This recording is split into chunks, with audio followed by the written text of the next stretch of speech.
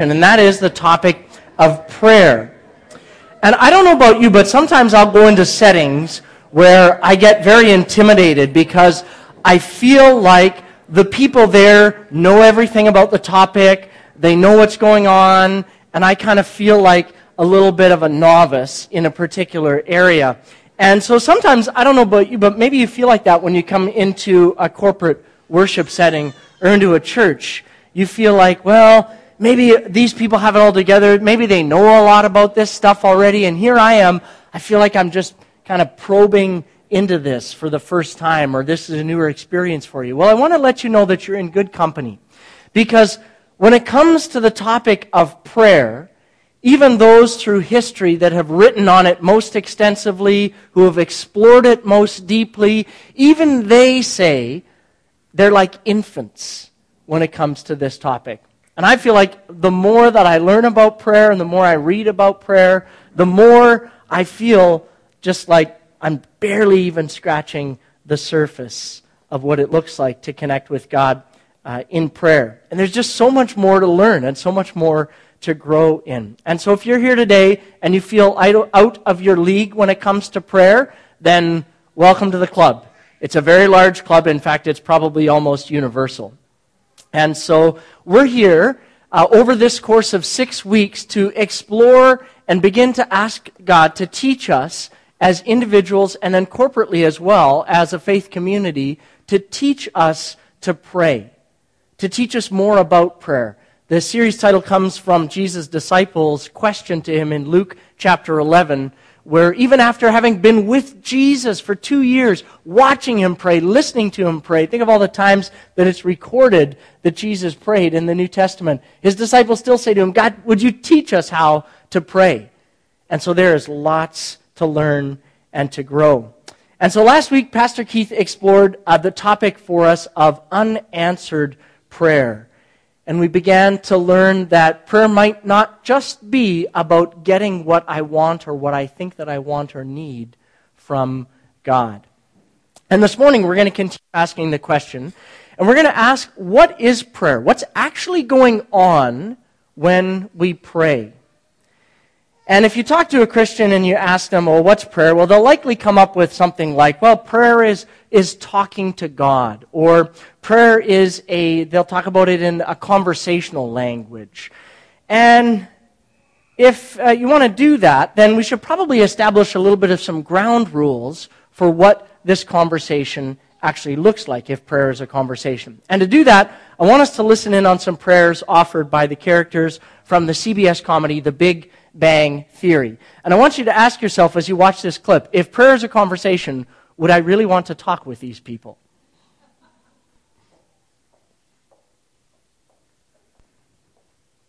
Hey, while we're here, why don't we all do some praying? Let's put a little church in this church. Oh, I'm not sure we should. It's easy. I'll show you how. Lord, Mary Cooper here, coming to you from Gomorrah, California. I want to thank you for the blessing that is my little Shelley. I also want to thank you for the continued strength not to cold cock him with my Bible. All right, Penny, your turn. Okay. Hey, God, what's up? I'm good, but it would be a big help to my family if you could get my brother to stop cooking meth. But no cops. Be cool. She also goes a little overboard on the love thy neighbor. Could probably use that chat you had with Mary Magdalene. Leonard, you're up. Wasserman, you're on deck. Okay, I don't know. It's probably a little late to ask you to make me taller.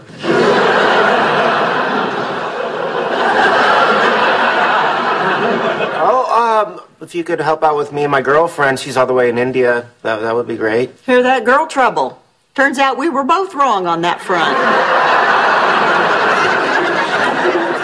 How about you? No, thanks. I'm good. I'm really just trying not to burst into flames. Rajesh? He says he's having trouble dropping those last 5 pounds. I might have gone with the talking to girls thing.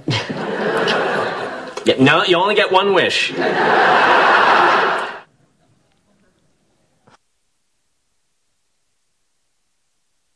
Prayer like that, don't we?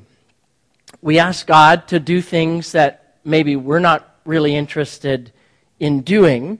So Penny asked God to maybe talk to her brother about his drug issues. Or we ask God for things that maybe we think he forgot to do in the past, and we remind him of the things that we want.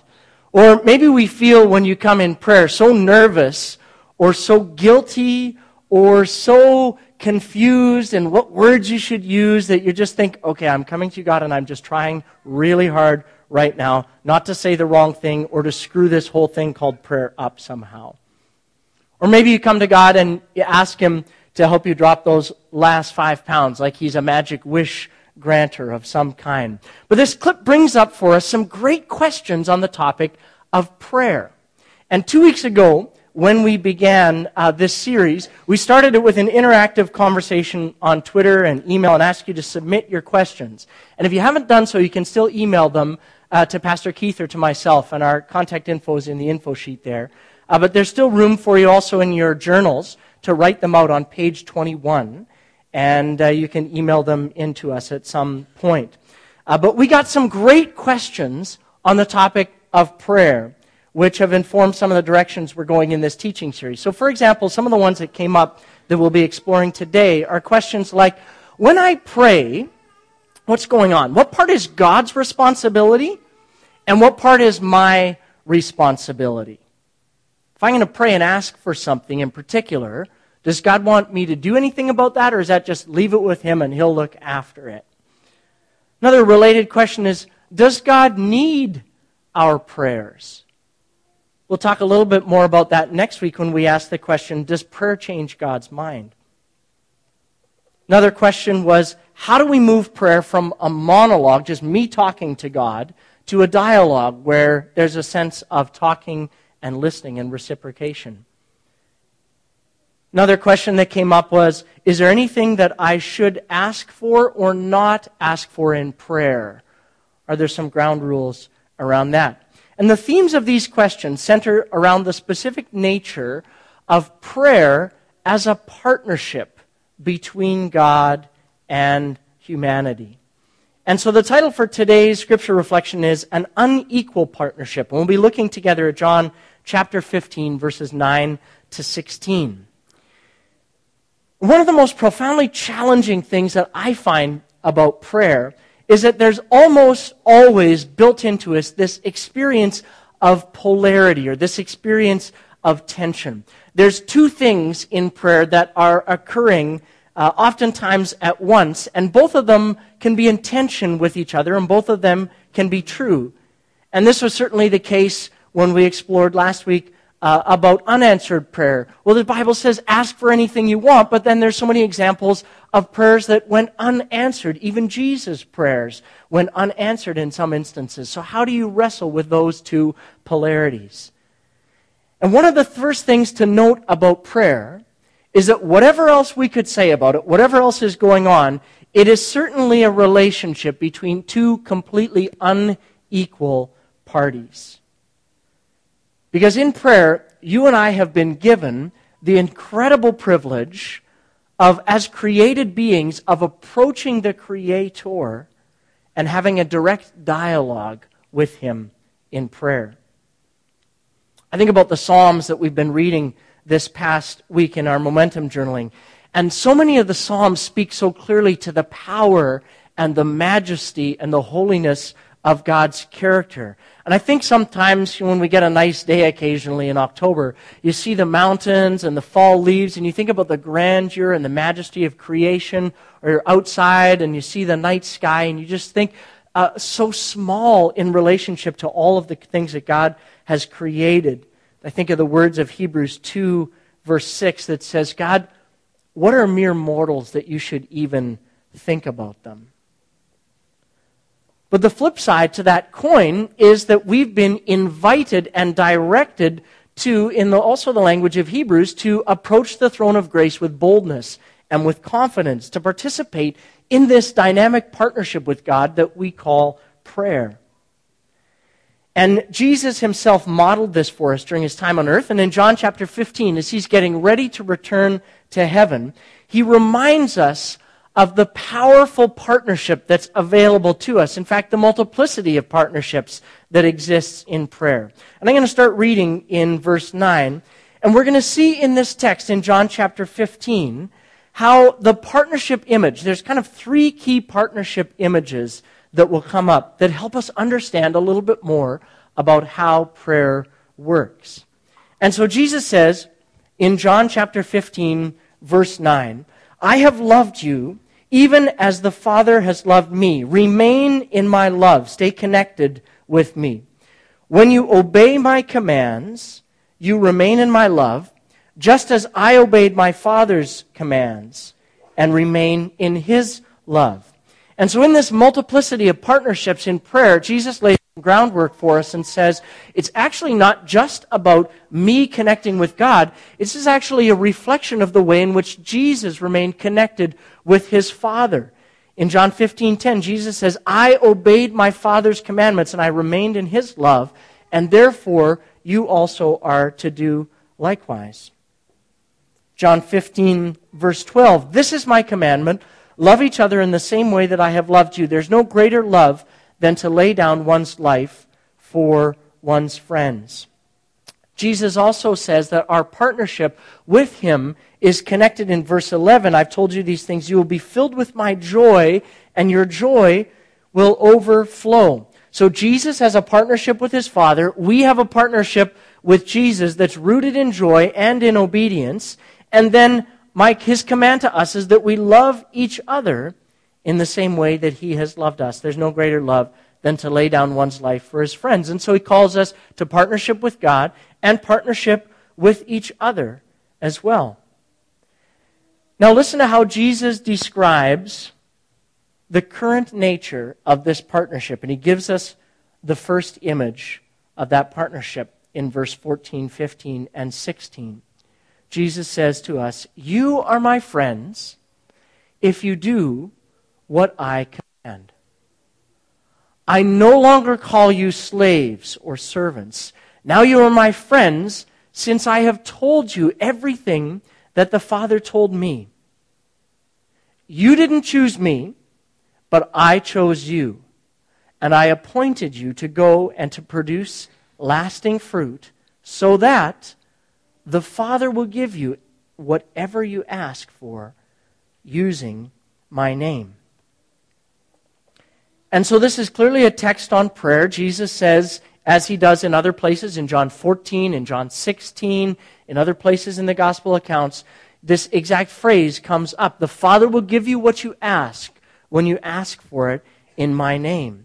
It's a promise that Jesus repeats and models in his own prayer. But this level of access to God is rooted in this movement, in this first image, both spiritually and positionally, from being a slave to being a friend. From being a non-partner to being a partner. So let's do a little bit of brainstorming together here. Jesus is inviting us to approach God and partner as friends. So just strictly speaking, on a human level, what are the characteristics of a friend, or of a good friend in particular? Just shout some out. Loyal. A good friend is loyal. Absolutely. What else? Trusting. Yeah, there's a level of trust that comes into good friendships. What else? Absolutely. They'll help you. If you have a need in your friends are already predisposed to wanting to come and help meet those needs. I'm thinking about the number of times, people have moved and, you say, we're going to move, and your friends are like, okay, yeah, I'll come and help you with that. Try asking that of total strangers. It doesn't work very well. You have to pay them money in order to make them do that. What else? Other characteristics of friendship. They're interested in what's going on in your life. Yeah. What else? Honest. There's a level of honesty that comes into good friendships. So much so that a friend will tell you not just what you want to hear, but what sometimes you need to hear. Yeah. What else? Sorry? There's a level of sharing that comes. Yeah. There's an openness in a friendship. What else? Forgiveness. Yeah, absolutely. There's so many good images here for us that help us understand what the language of partnership that Jesus is trying to communicate to us about how to go about thinking about prayer. So Jesus is laying out some of these characteristics, and he's inviting us to apply these same ideas and thoughts into our prayer connection with God. So the first thing that's been mentioned, friends value what's on their friend's mind. Jesus says, a master doesn't confide in his slaves in John 15:15. You don't tell people who are non-friends things of great confidence to you that you hold close to your heart. But if you have a good friend, you're much more willing. And if you are a good friend, you're willing to receive that which is on your friend's mind or on the mind of those that you're in partnership with. And God already knows what's on my mind, but how often, the question that came to me is, how often do I know what's on His mind? In prayer, sometimes we think to ourselves, well, I just need to remind God of all the things that are going on in here. Instead of sometimes thinking, you know what, God, I want to come to you today in prayer, and I want to remind myself of the fact that if I'm a friend of yours, it would be important for me to begin to value more closely the things that are on your mind. Would you be open to sharing some of those things with me? I'm inviting God in prayer to help me value what He values, to ask Him what's on His mind and heart for today, for my life, and for His world. Another characteristic that we mentioned is that good partners share things with each other. In fact, they share everything with each other. John 15:15, Jesus says, I have told you everything that the Father told me. I didn't hold anything back. There's nothing that God wanted you to know that He told me that I kept from you in any way. It's all out there. Good partners share everything with each other.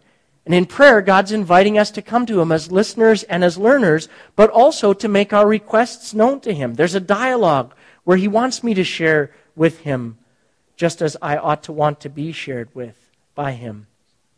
In his commentary on this passage, Dr. Rodney Whitaker notes that the result of this level of communion with God is answered prayer.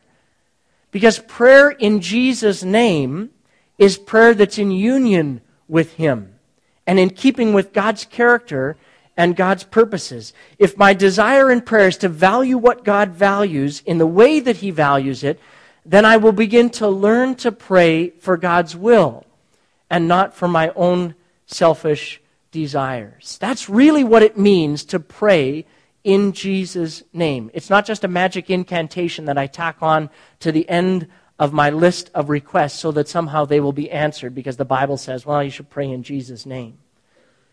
In Jesus' name is in accordance with Jesus' heart and His will, not my own selfish desires. Because even while we're called friends, verse 16 very quickly reminds us that friendship does not mean that we are equals. Jesus says, you did not choose me.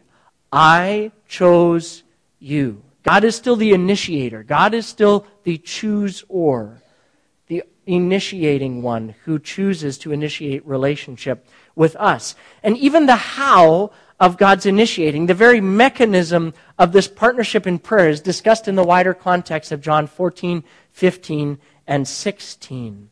Look with me at verse 26 of John chapter 15, where Jesus says, they're asking, well, how is this going to happen? Like, if you're not here anymore, how do we figure this whole prayer deal out? And Jesus says, listen, verse 26, I will send you the advocate or the counselor. I will send you the Spirit of truth, the Holy Spirit. He will come to you from the Father, and He will testify, or He will make known to you all of the things about me.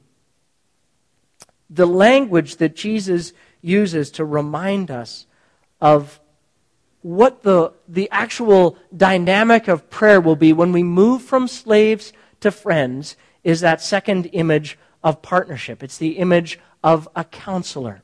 Now, I don't know what your experiences with counseling have been. There was a time in my life where I couldn't quite figure out what was going on up here and in here. And so I took the step and sought out some professional assistance in the form of counseling. And I don't remember very clearly what my picture of counseling was going into that time. But I do remember thinking, as I walked into the counselor's office, I sure hope that the counselor kind of waves a magic wand over my life and my situation, and I'll spend this time in here, 50 minutes, 55 minutes, whatever it is, and then I'll walk out and I'll think, I am so glad that person solved that thing for me, because this is just so much better now. I'll come a few times, and this will be fantastic.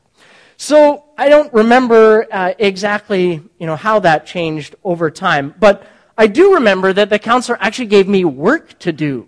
Like they suggested I should read some things. And they suggested that I should write some things down about stuff that I was thinking and feeling about. And they didn't sort of just wave this magic wand and make that all happen for me and make it go away. But this image of a counselor is actually a very helpful one to help us understand how this partnership works in prayer. Because the language of counselor, more precisely the counselor or the Holy Spirit, is resonant right here in this text. When I open myself up to God in prayer, the Holy Spirit begins his work on my life just like a skilled counselor does in some ways. I love the way Philip Yancey says this in his book on prayer. He says, "We know how counselors work. Not by giving orders or imposing changes through external force. You must do this. You need to do that. A good counselor works on the inside." And similarly, prayer is a cooperation with God, a consent on my part that opens the way for grace to work. Most of the time, the counselor communicates subtly. God's Spirit whispers rather than shouts. Sometimes in prayer, I come to God with the same attitude that I went into my counselor's office with, thinking, all right, God, I'm here. A couple sessions, wave your magic wand, we'll deal with all of this stuff, and we'll get on with it. But so often, God says, nah, it's not quite like that. Just like a good counselor, I'm going to work with you on the inside. I'm going to bring to life the issues. I'm going to bring them to the surface that are dormant. I'm going to deal with them by my grace. I'm going to invite you to work on some of those things in my life. And if we look through the scriptures, in many ways, this has always been God's pattern. I'm indebted to Philip Yancey for his chapter on partnership for much of the thinking about this. But some of the things that God wants to get done in the text of Scripture, he does them through partnership. So let's look at some examples from Scripture. In Genesis chapter 1, 2, and 3, God initiates as the creator, but then what's the first thing that he does? He immediately invites Adam and Eve into partnership with him to participate as stewards of creation. The earth provides seeds and soil and rain, but food crops only grow with cultivation. Abundant materials exist all through our world for technology, but human beings have to figure it out, how to use them. Another example through Scripture, when God wanted a dwelling place on the earth, in the building of the tabernacle in the Old Testament and then the temple, those buildings didn't just descend from the sky like a spaceship. God saying, this is how I want it, I'm going to send it down to you on a silver platter. He invited thousands of artisans and craftsmen and skilled builders to partner with him and fashion them. In the New Testament, Jesus says, I will build my church, and the gates of hell will not prevail against it. But then he leaves, and he entrusts the mission of his church to us as partners in the mission and work that he's called us to in the world. And so over and over again in Scripture, we see this pattern that God is always looking for partners to advance his purposes and his plans for the world. In 1 Corinthians chapter 3, verse 9, it says, for we are laborers together with God. We're partners together with him. And so in prayer is one of the most simple but profound ways in which Jesus invites us to partner with him in the kingdom. And this partnership is not just in the pages of Scripture. This partnership continues actively from today because God is still inviting partners into His work in the world. He's still inviting us to partner with Him in global mission. I love the story of William Carey, who was a famous missionary in the late 19th century. And in the late 19th century, he felt a call of God on his life to travel to India as a worker for God's harvest. And pastors around him scoffed at the idea and said to him, "Young man, if God had wanted to save the heathen in India, He could certainly do it without the likes of you or us." They missed the point of partnership.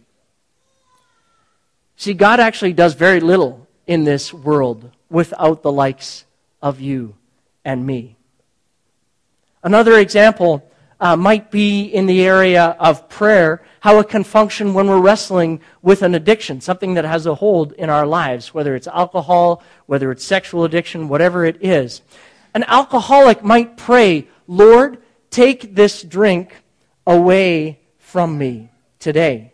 Keep me from drink today."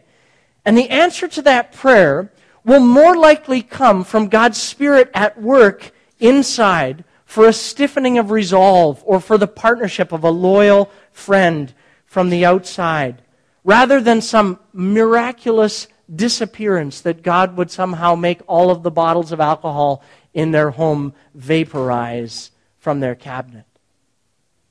It's a partnership. Another example would be the work that God desires to do in the world related to justice. I think about the work that Danny is doing and active with Youth Unlimited here to raise the issue and awareness around human trafficking in our global economy today and here in our city today. I think about the work of International Justice Mission, IJM.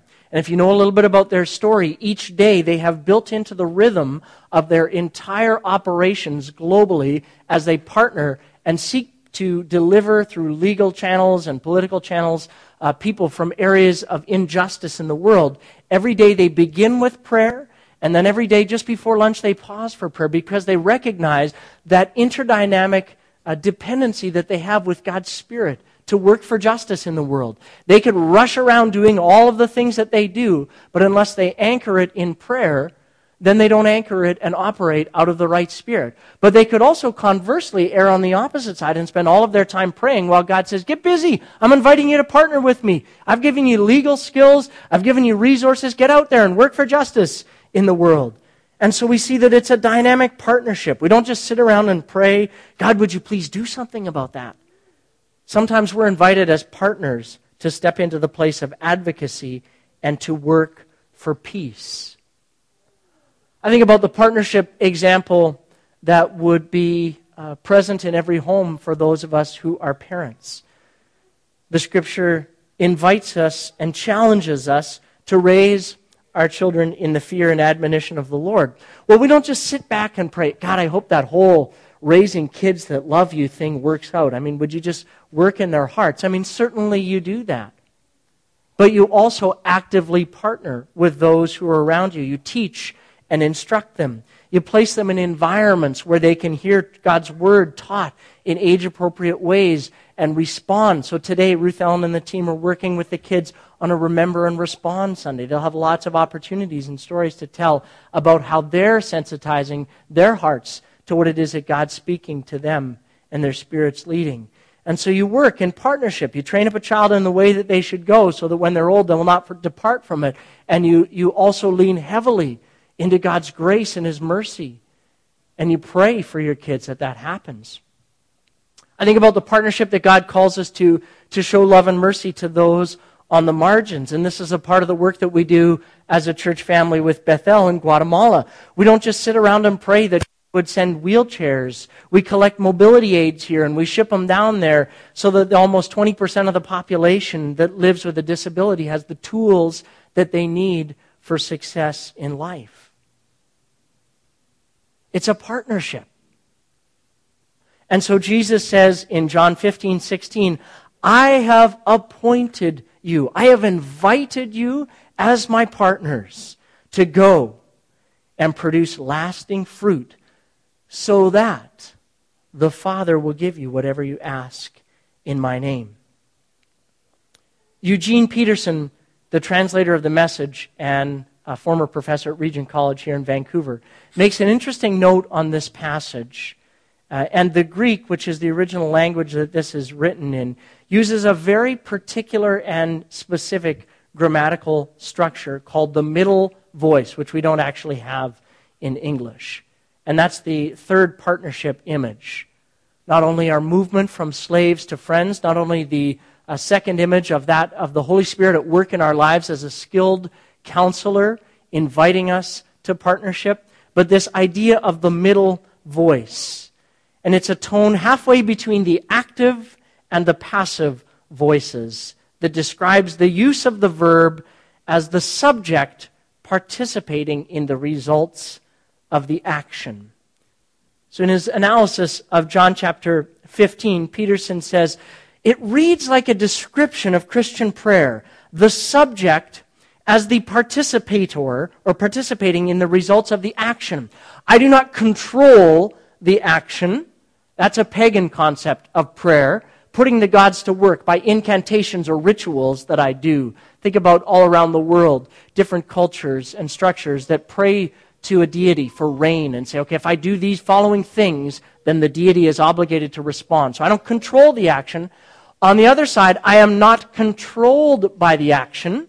That's a more Hindu concept of prayer in which I slump passively into an impersonal and fated will of the divine, of gods or goddesses. In this middle voice, in Christian prayer, I enter into the action begun by another, my creating and saving Lord, and I find myself participating in the results of the action. I neither do it nor have it done to me. I will to participate in what is willed. I will to participate in what God wills. Let your kingdom come. Let your will be done on earth as it is in heaven. And that's the whole point of partnership in prayer. I am a subject participating in the results of the action, and I'm invited to pray as such. So the point of our time together in this text today is to help each of us recognize that we pray knowing that we're radically dependent on God. At the same time, we recognize our own invitation to partnership and our own responsibilities.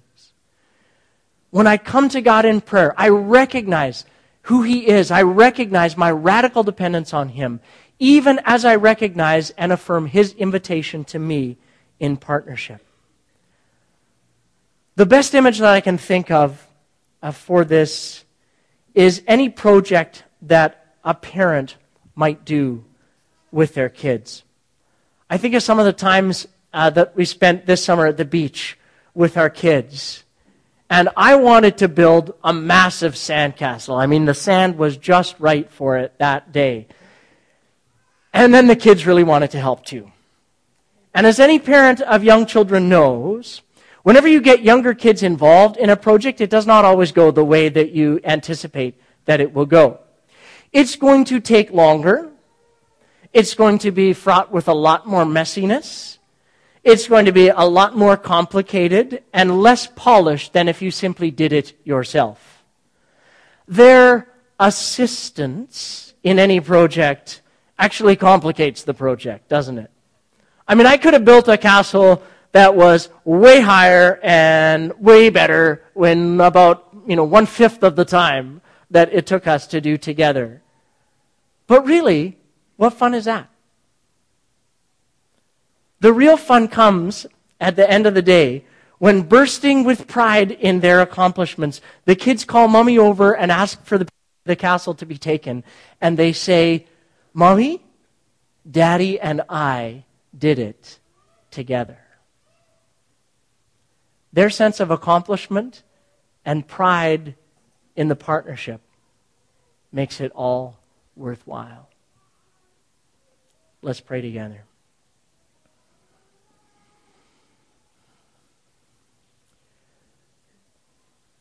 God, we thank you that you have called us as partners. You no longer call us slaves. You call us your friends. You let us in on what it is that you're doing and what it is that you're up to in the world. And you invite us to participate in the action. We're humbled by that, God. We're challenged by that. And God, in this place today, we also recognize in our own lives that we've not always responded to that invitation of partnership. There have been times when we've let it pass us by. We've left things undone that you've invited us to do. And so, Father, we confess that as sin to you. And we invite your Spirit to do a cleansing work in our life. And to yet again invite us to that place of partnership. God, there's others among us who have been so active with our own projects, our own lives, our own issues and concerns that we have not bothered in any way to consider what is on your heart. This too is missing the point. And so, God, even corporately as a church, we can be guilty of that. And so we come to you this morning, God, and invite you to do a cleansing work in our lives. Inviting you to tune our ears yet again, to see and hear your invitation of grace. And as we respond to your Spirit, Father, we ask that you would gift us and empower us with everything that we need as your partners, so that we too can say, we did it together.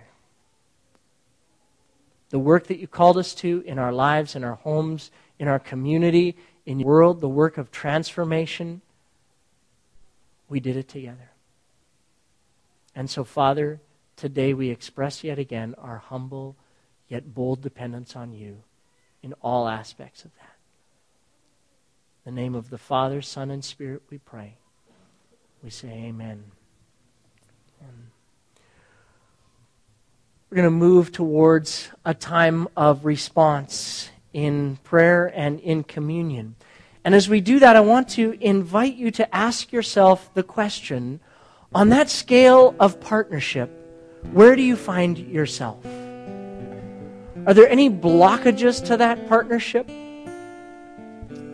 Maybe the blockage is you're way too activistic. And you need to ask God again as you meet him at the communion table today to say, God, yet again, I need to hear from you.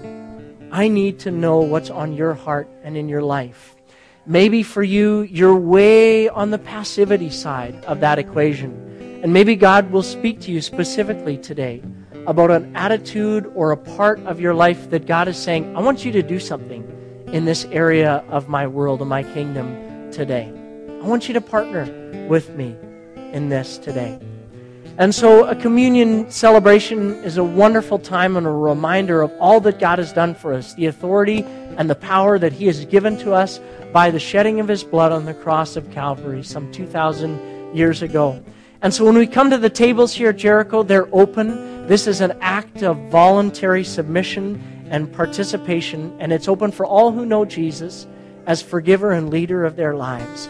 And so when you're ready, you're simply invited to step up from where you are, move to one of the tables at the side here, and come. And you'll be given the bread, which represents Christ's body broken for you. You'll be given the cup, which represents his blood shed for the forgiveness of sins. And you can either participate there, or you can take it back to your seats.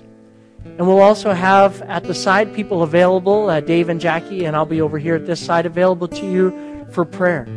And maybe you want to bring a request in partnership with a trusted and wise friend, and we encourage you to do that today. And so by coming to the table today or by coming to the prayer team, you're saying, God, I will to participate in that which is willed by you. And so if you need to take a few minutes just to examine your heart and ask God, to look inside of your life and see if there's anything that He wants to speak to you about today. Don't feel like you need to rush to the table. Don't feel like you have to participate. This is just a time of responding to the invitation and the call that Jesus places on our lives as partners.